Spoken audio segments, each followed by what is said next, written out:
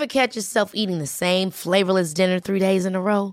Dreaming of something better? Well, HelloFresh is your guilt-free dream come true, baby. It's me, Keke Palmer. Let's wake up those taste buds with hot, juicy pecan-crusted chicken or garlic butter shrimp scampi. Hello Fresh. Stop dreaming of all the delicious possibilities and dig in at HelloFresh.com. Let's get this dinner party started.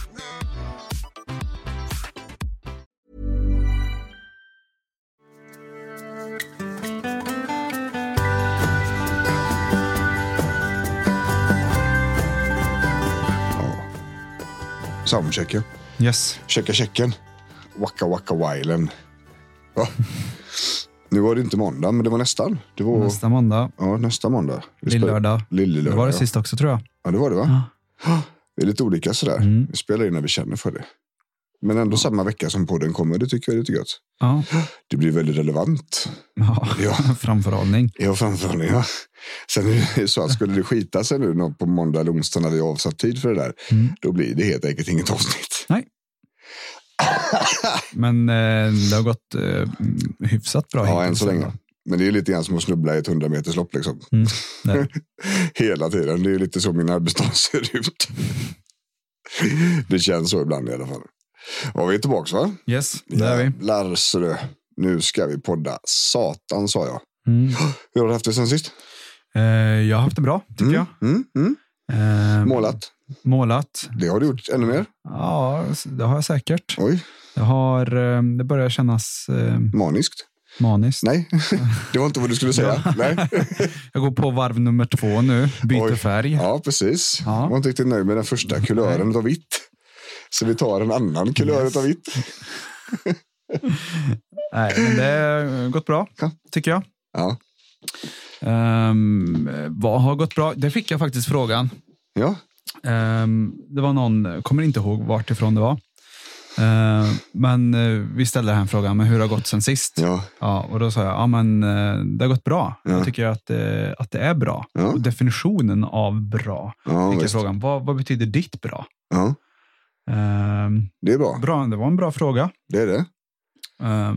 Och det är ju som sagt, det är ju olika bra. Olika. Alltså alla har ju olika definitionen av bra är olika för olika personer. Jo. Och jag vet inte, jag har nog inget bra svar riktigt där, utan på vad som är bra, utan när det är bra så flyter allting på ganska gött. Ja. Inte några större farthinder. Nej. För jag tänker att farthinder är med oavsett om det går bra eller inte. Du tänker att det liksom är som en... alltså det är när logistiken fungerar som det är bra? Ja, tänker jag.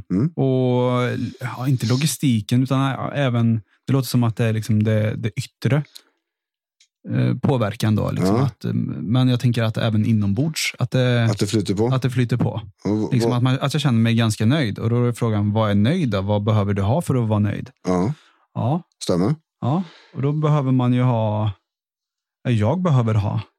Då tänker jag... ganska mycket struktur. Så logistik blir ju viktigt, tänker jag. Men att behoven fylls av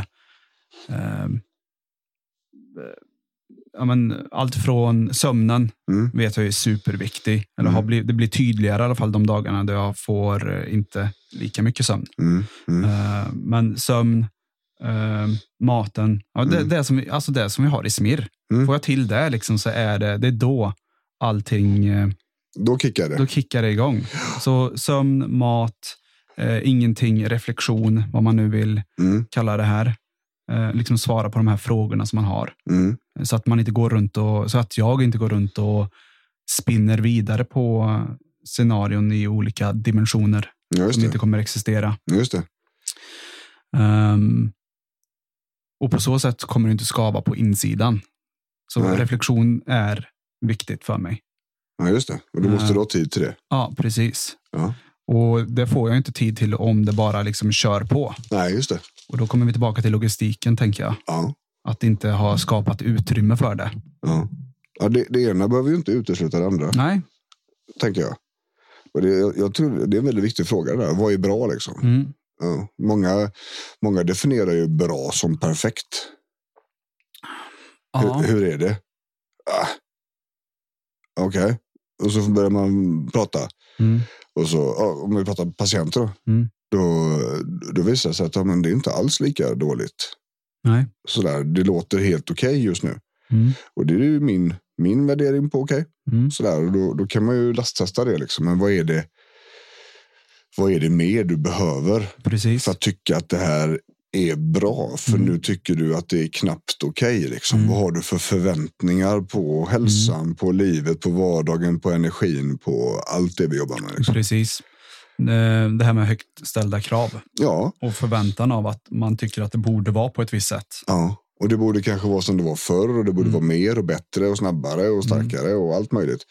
Och det blir ju lite grann, ska vi säga, moment 22 där. I den här typen av huvuden. Där under en förändringsprocess, när det sker förbättringar, så var det inte tillräckligt bra förbättringar. Nej. Dels för att man hade en förväntan på vad som skulle hända, men också på vilken tid man skulle utföra det. Så att tiden var långsam är ett större problem än att det faktiskt blev bra liksom, eller bättre. Och jag tror att det är... Oj, nu ramlar skiten. Och jag tänker så här att vissa där, de vill att det ska vara bättre. Alltså, men de kan inte definiera, precis som jag var här nu, att vad är det då du är ute efter? Vad har du för förväntningar? Vad är det som ska hända? Ja, och hur snabbt ska det gå? Och då vet man har liksom ingen uppfattning om det. Nej. Utan man vet bara att det ska gå jävligt fort och helst imorgon. Eller igår. Och det är väldigt spännande. För det är ju lite grann det vi ska prata om idag, det vi kallar för paraplyet. När vi jobbar med människor med utmattning och väldigt höga prestationskrav och prestationsångest och dålig självkänsla och dåligt samvete. Svårigheten att liksom stå för sina egna behov och säga nej och hålla gränser. Så befinner vi oss faktiskt rent terapeutiskt i ganska samma rum hela tiden. Eller samma paraply som vi pratar om då. Under det här paraplyet så finns det en mängd olika saker som man jobbar med, men där det är väldigt lätt att förstå. Och det blir ganska enkelt att skapa ett koncept utav det. Och inom psykologin så kan vi ju inte generalisera. Så vi kan inte säga att så här funkar det för alla. Nej. Däremot så kan vi konceptualisera. Genom att vi lyssnar och funderar och pratar och sådär. Och har med oss en viss typ av kunskap terapeutiskt in i diskussionen, så kan vi höra att här har vi den här individens koncept. Yes. Det kommer antagligen inte att dyka upp ett helt annat koncept här om 4 veckor. Det kan finnas tillägg, det kan finnas grejer som förändrar sig, det kan finnas situationer som man inte har fått hört talas om och som sedan då kastar om lite grann. Men det är väldigt sällan det kastar om hela paraplyet. Utan det är under paraplyet som det här förändrar sig med olika inriktningar, vad man jobbar med just nu och sådär liksom. Och det är väl huvudorsaken till att vi kan pricka så rätt som vi gör. Och det är också huvudorsaken till att många som lyssnar på våra poddar och läser våra artiklar och sådär känner igen sig väldigt mycket. Och det ser ut som att oj, det är mig han pratar om. Eller det är mig hon skriver om. Och i själva verket så är det ganska lätt att pricka det. För vi vet att om vi kan bara se ungefär hur paraplyt ser ut, så kan vi också hjälpa individen till att men det är väl, skulle det kunna tänkas vara så här också i din vardag? Hur visste du det? Okej, hur så här och så här och så här? Ja, det stämmer. Ja, och sen kollar vi på uppväxten då. Hur var det där? Och då är det lite krångligare. För där är inte alls säkert det är exakt samma scenario. Där kan det vara olika som skapar det här paraplyet och de här mönstren när man är ung liksom, lite. Men det finns alltid någonting där. När vi träffar en patient som är högpresterande, som har varit utmattad och balanserat på gränsen och väldigt svårt med balans, stresshanteringen, de här grejerna. dåligt samvete, låg självkänsla, hög prestationsångest och så vidare. Då vet vi att någonstans i bakgrunden så finns det en stämning, en situation, en uppväxt på något vis som har lärt individen att de här sakerna ska funka. Och de ska funka som de funkar. Och där kan vara lite mer trixigt att sålla fram där. För det är inte alltid det är morsan, farsan. Utan det finns situationer. Sådär. Det kan vara att det är liksom sjuka syskon. Det kan vara att det är liksom på något vis så händer det saker under en period under uppväxten som gör att man utvecklar en viss typ av beteenden som man fick till att fungera.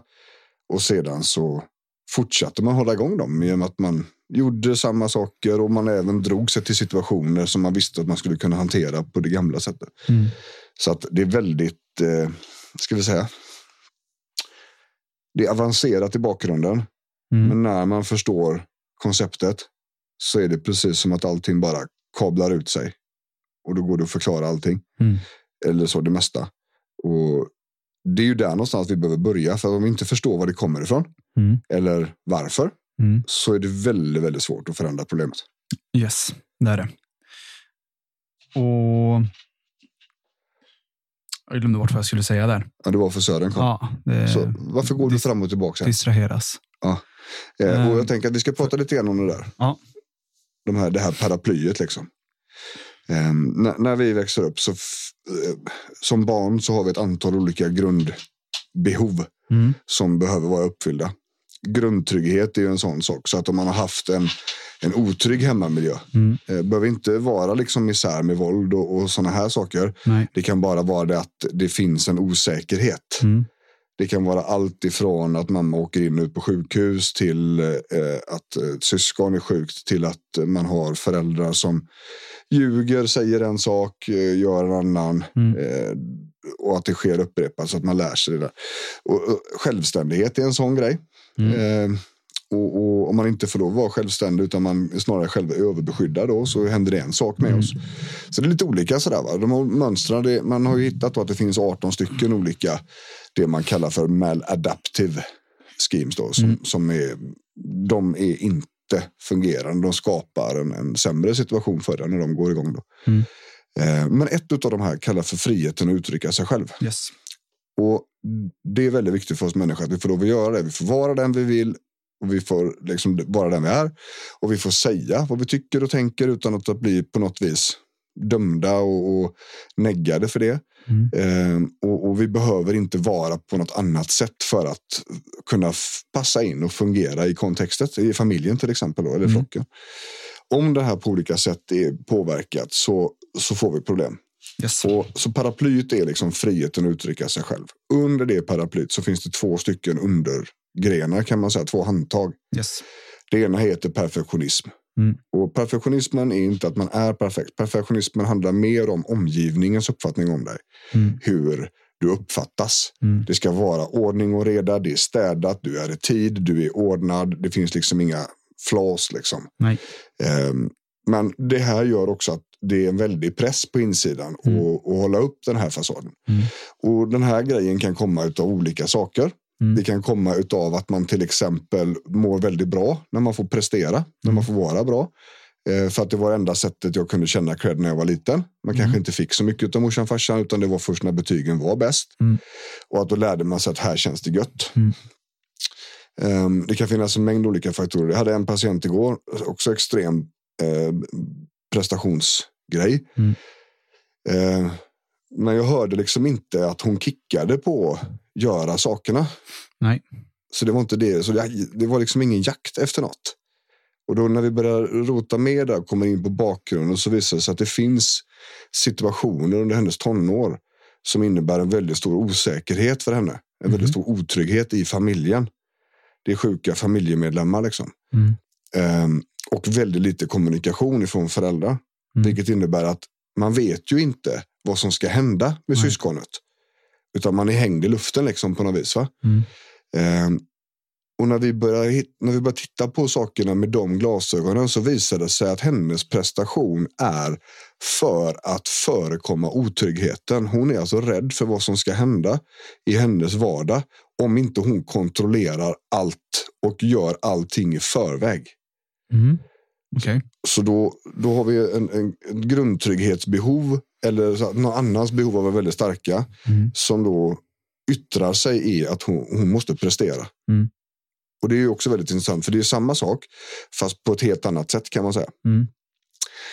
Och det hade ju hon aldrig reflekterat över. Det var ingen som hade kopplat ihop bakgrunden med nuvarande agerande och liksom reflexmässiga beteenden. And it made sense liksom. Hon kunde connecta dots, alltså koppla ihop den första barndomssituationen med liknande situationer i dagsläget. Precis, och att det då har pågått den här intensiva ska vi säga kontrollen och intensiva ska vi säga förberedelsen för eventuella katastrofer sen tonåren då. Vilket då gör att hon har väldigt, väldigt svårt att säga nej, dra gränser.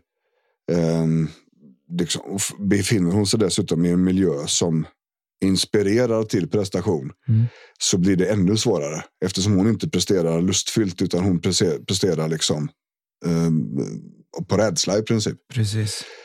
Och det är också, då har vi varit under samma paraply fast vi har flyttat lite grann mellan handtagen. Det började med att det var jättesvårt att säga nej, jag mår dåligt, bla bla bla. Utmattad, absolut, jättejobbigt så. När vi börjar skrapa så bara, okej, vänta, det här är någonting annat. It doesn't add up liksom, för jag hör inte jakten efter en ny grej. Jag hör inte jakten efter bekräftelse eller berömmelse sådär, utan jag hör någonting annat. Och det är så det fungerar liksom. Så att det under paraplyt så är det en mängd olika saker som händer. Perfektionismen just med prestationen är en sak. Det andra som händer under det här paraplyt, friheten att uttrycka sig själv, det är underkastelse. Och det här har vi pratat om tidigare i podden också. Det handlar ju om att man underkastar sig andras behov. Och det finns två olika underdomäner utav underkastelse. Det ena är självuppoffring och den drivs på skuld.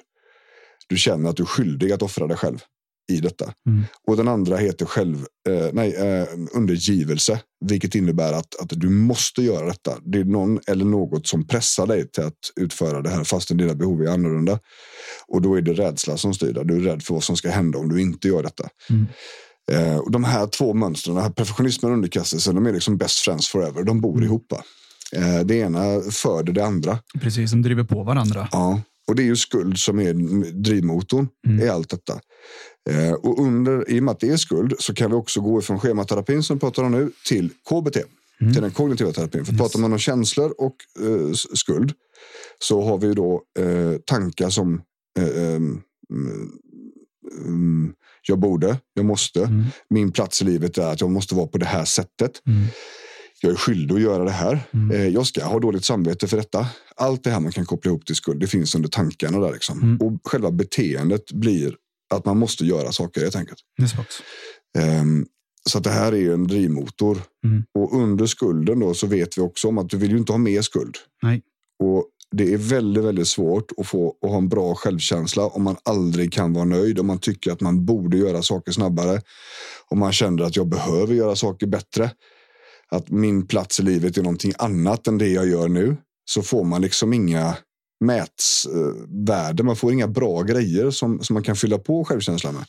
Utan den fortsätter vara dålig för att man kan inte ta emot liksom det positiva utav det man har gjort. Vilket också då kan leda oss till nästa del då, det här med att ta emot komplimanger. Jag vill ju inte ha mer skuld. Om jag får någonting utav det så jag är ju skyldig någonting till det. Och jag vill ju inte ha mer skuld. Så att väldigt ofta så har man svårt att ta emot komplimanger. Så man vill antingen förminska dem. Den här gamla trasan. Precis. Eller kasta tillbaka den. Men du då? Precis. Gud, det är ju ingenting jämfört med dig, herregud. Vilket innebär att du får aldrig något positivt hem så att säga med självkänslan. Vilket gör att det blir ännu jobbigare då. Och det här konstanta dåligt samvete liksom. Ja, men jag borde göra det här. Jag skulle göra det här istället. Och det finns liksom ingen riktig funktion i det här dåliga samvetet. För det är inte fel att ta vara på sig själv. Samtidigt så åker man iväg och tränar medan partnern är hemma med barnen. Så blir det liksom det blir ingen bra grej om man hela tiden går runt och tänker på att man borde vara hemma. Nej. Och då är vi liksom på något vis runt där. Va? Det blir spiraler som man måste avbryta på något vis. Och när vi väl har upptäckt att det är det här paraplyet vi är under, då har vi ett gäng olika insatser som vi behöver göra i olika etapper och olika steg. Sådär. Men det dåliga samvetet är ju kanske det som folk märker av störst. För det är väldigt påtagligt, ofta flera gånger om dagen. Liksom. Yes.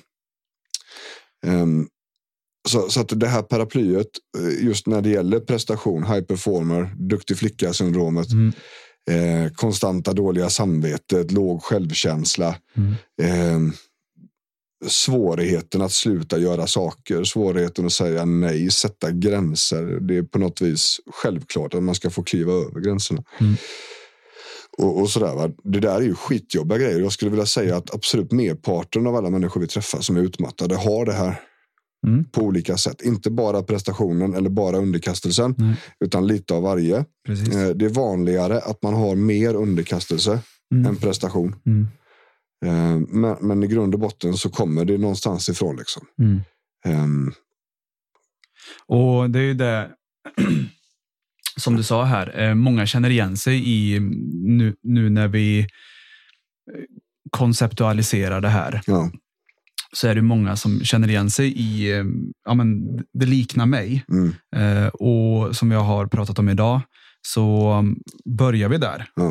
Och man hör, och ibland så hör man att det är någonting som inte stämmer här. Som du sa här med den här personen som inte jagade prestationen utan gjorde den mer i rädsla för att någonting annat skulle hända. Så att det börjar, så att de här, man känner igen sig i beteendena kanske, men sen när man väl kommer in på djupet här så behöver vi ha olika insatser beroende på vilken person vi har framför oss. Verkligen så.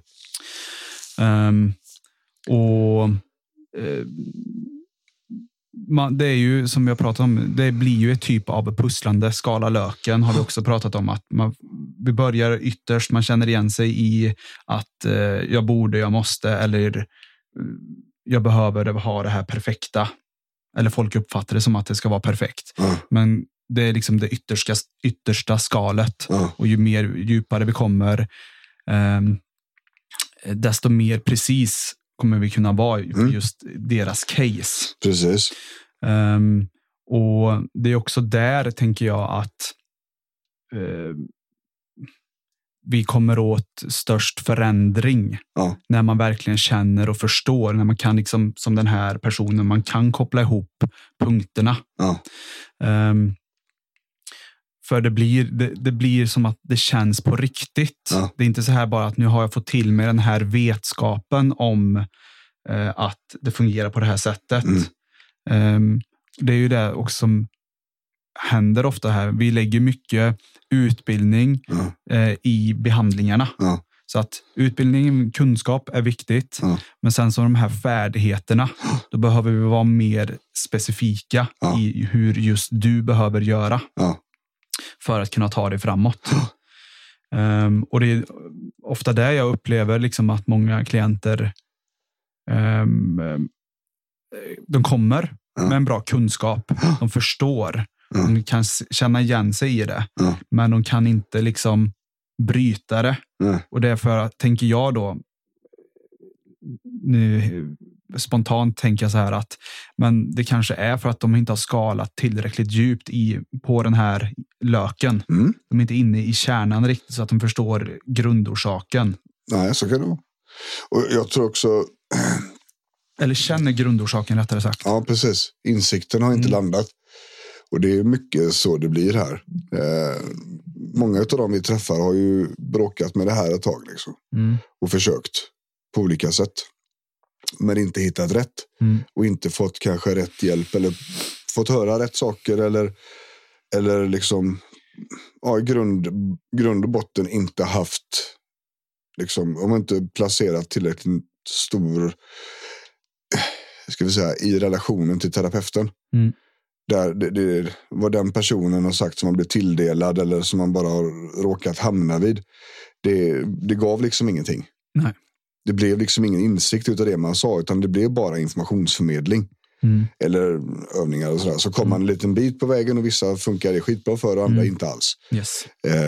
Och det är ju där vi lägger ner väldigt mycket tid på just att på olika sätt få individen till insikt om just sin situation. Och det är ju därför det är lika mycket en utbildning som det är terapi hos oss liksom. Och det är ju det vi gör nu också med kurserna. Att vi börjar ju med den här utbildningen. Yes. Så att det där är någonting man kan göra generellt för att informationen är samma som alla behöver ha. Då går också terapin ganska mycket snabbare efteråt. Man behöver inte liksom... Man kommer in på samma nivå skulle jag vilja säga. Ja. Det blir ett sätt att prata samma språk. Precis, kratta manegen. Ja, det är massa bra metaforer. Ja. Ska vi fortsätta? Wow. Och det har vi sett, det är otroligt effektivt. Dels när vi håller kurser och folk fortsätter en stund efteråt med egen terapi. Eller där det faktiskt räcker med det man får reda på. För det blir så pass mycket insikter under de här utbildningarna. Precis. Och hemuppgifterna och sådär. Och den är ganska, ska vi säga, mjuk. Det händer mycket på insidan så det är inte mjukt. Men det är ändå liksom 3 tillfällen över 6 veckor. Så det är inget blodigt liksom. Och det händer skitmycket. Mycket, mycket mer än vad folk tror. Och där säger alla likadant. Att jag trodde inte att det skulle hända det här liksom. Bara av att höra det här på det här sättet. Nej. Och det gör det väl inte riktigt. Utan det handlar ju om vad man gör med kunskapen efteråt. Det är ju som jag brukar säga till mina patienter. Vi kommer inte lösa dina problem på de här 20 gångerna du är hos mig. Nej. Du kommer lösa de här problemen mellan gångerna som du är här. Precis. Det är där det stora arbetet sker. Jag är bara verktygsmakare. Jag sätter igång liksom kugghjulen. Jag öppnar dörrar. Yes. Talar om att det här verktyget tror jag kommer fungera här borta. Men det är också individen som behöver använda det. Och det hjälps vi åt med. Då skapar vi strategier och färdigheter, precis som du sa, för att kunna använda verktygen. För normalt sett så är det som vi springer på som det absolut största problemet. När det handlar om att hantera de här mönstren och reflexerna som vi pratar om. Det är att man har fått verktyg. Man ser hur verktyget, men man fattar, det går inte att använda det helt enkelt. Man kan inte. Nej. Och vi brukar ju likna det, men vi kan lägga upp alla hus, eller inte alla hus, alla verktyg som finns för att bygga ett hus framför dig. Men det är ju inte alls säkert du kan bygga det här huset ändå. Nej. Du kanske inte vet hur man gör, du kanske inte är utbildad, du kanske inte har haft någon som lär dig. Du kanske inte har någon som går med dig. Nej. Som du kan fråga hela tiden.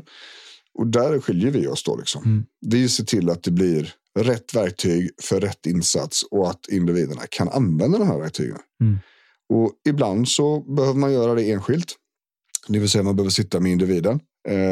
Och ibland så räcker det faktiskt med en utbildning. Liksom. Sådär. Och det finns ingen som kan säga vad som funkar och vad som är bäst. Det vi kan säga är att utbildning behövs oavsett. Och den går att göra på fler olika sätt än när man sitter ensam med en lärare. Därefter så kan det vara så att man behöver ha handledning, guidning, vägledning i själva sin egen process. Men då har vi också samma. Så vi får det till att fungera väldigt bra. Och i och med att vi kör här mycket fler kursstarter så har vi också skapat en möjlighet att kunna hjälpa fler. För vi har ju bara så många timmar. Och kollar man på min kalender så är det är tajta. Jag tror att jag är fullbokat till mitten på juni liksom. Det är 11 september eller maj då. Eller slutet på juni till och med. Och för att kunna ta emot fler, för vi vet att det är väldigt många som behöver ha den här hjälpen. Så har vi då sett till att det finns kursstarter i stort sett varje månad hela året nu. Och det finns ju på bjornrudman.se för den som vill kika där under tjänster. Och så finns det en kategori som heter kurser i självhjälp och rehab mot utmattning och stress. Och där kan man gå in och kika då liksom. Det finns också anmälan och sådär. Så att bra ställe att komma i kontakt med oss på. De här sakerna vi pratar om, man ska säga så här, hade jag bara fått välja en enda insats när det gäller att bryta de här problemen som vi pratat om och när det handlar om att fungera bättre under paraplyet. Dels så måste du komma ihåg att du kommer aldrig lämna det här paraplyet. För det här är kodat så. Du kommer fortsätta det. Det handlar om att du kommer att lära dig hur man hanterar paraplyt. Yes. Och du kommer må bra under det här paraplyt, även om tankarna och känslorna finns kvar i viss utsträckning. Precis. Men det absolut viktigaste för alltihopa det här, och det är också där vi lägger ner mest insatser på våra patienter, det är att lära sig att stå ut med skulden. Man lär sig att jag känner skuld, men jag har den inte. Nej. Och så känns det okej i magen när man säger så. Det kommer inte en skuldkänsla och så blir det svinjobbigt. Och så måste man agera på det. Precis. Det är där så håller de här jobbiga sakerna sig igång. De självförsörjer sig där. Vi måste lära individen och hjärnorna att stå ut med skulden. Det är liksom men det går inte bara att säga du måste lära dig med detta. Nej, utan det är skitkomplicerat. Precis, det är ju en färdighet. Det är precis som acceptans. Det är inte bara att säga att acceptera. Nej, och det finns massor av olika orsaker till att man inte vill stå ut med skulden, att man inte kan. Viss skuld är funktionell, annan är inte funktionell. Ibland så stämmer det dåliga samvetet, ibland gör det inte. Och låg självkänsla talar jag om för oss att du kan inte ta de här besluten själv. Nej. För du vet fan inte hur man gör. Nej. Så sluta tro det. Och då blir det ett problem också. Yes. Så att när vi vet att det är skulden vi måste lära oss att stå ut med, och mycket av insatserna i början handlar om att förstå varför kan människan inte stå ut med skulden? Vad är det som gör att de måste göra som skulden säger? Precis, grundorsaken där. Kärnan. Men vi är fortfarande under samma paraply. Yes. Häftigt. Bra. Ja. Men så tänkte jag. Ja. Det vill nöja just där, tror jag. Tycker jag. 30 minuter får de fan nöja sig. Ja. Vi har patienten också, så det är skitjobbigt att vi blir bråttom igen. Yes. Men som sagt, bjornrudman.se, enkelt sätt att komma i kontakt med oss. Vi finns även på Instagram, Jonathan.Matretan där och sådär. Och vi finns där poddar finns. Och tack för att ni lyssnar. Tack. Ha det gött. Hej.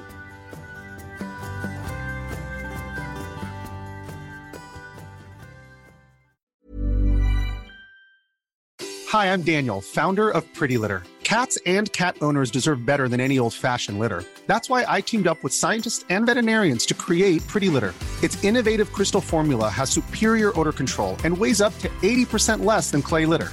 Pretty Litter even monitors health by changing colors to help detect early signs of potential illness. It's the world's smartest kitty litter. Go to prettylitter.com and use code ACAST for 20% off your first order and a free cat toy. Terms and conditions apply. See site for details.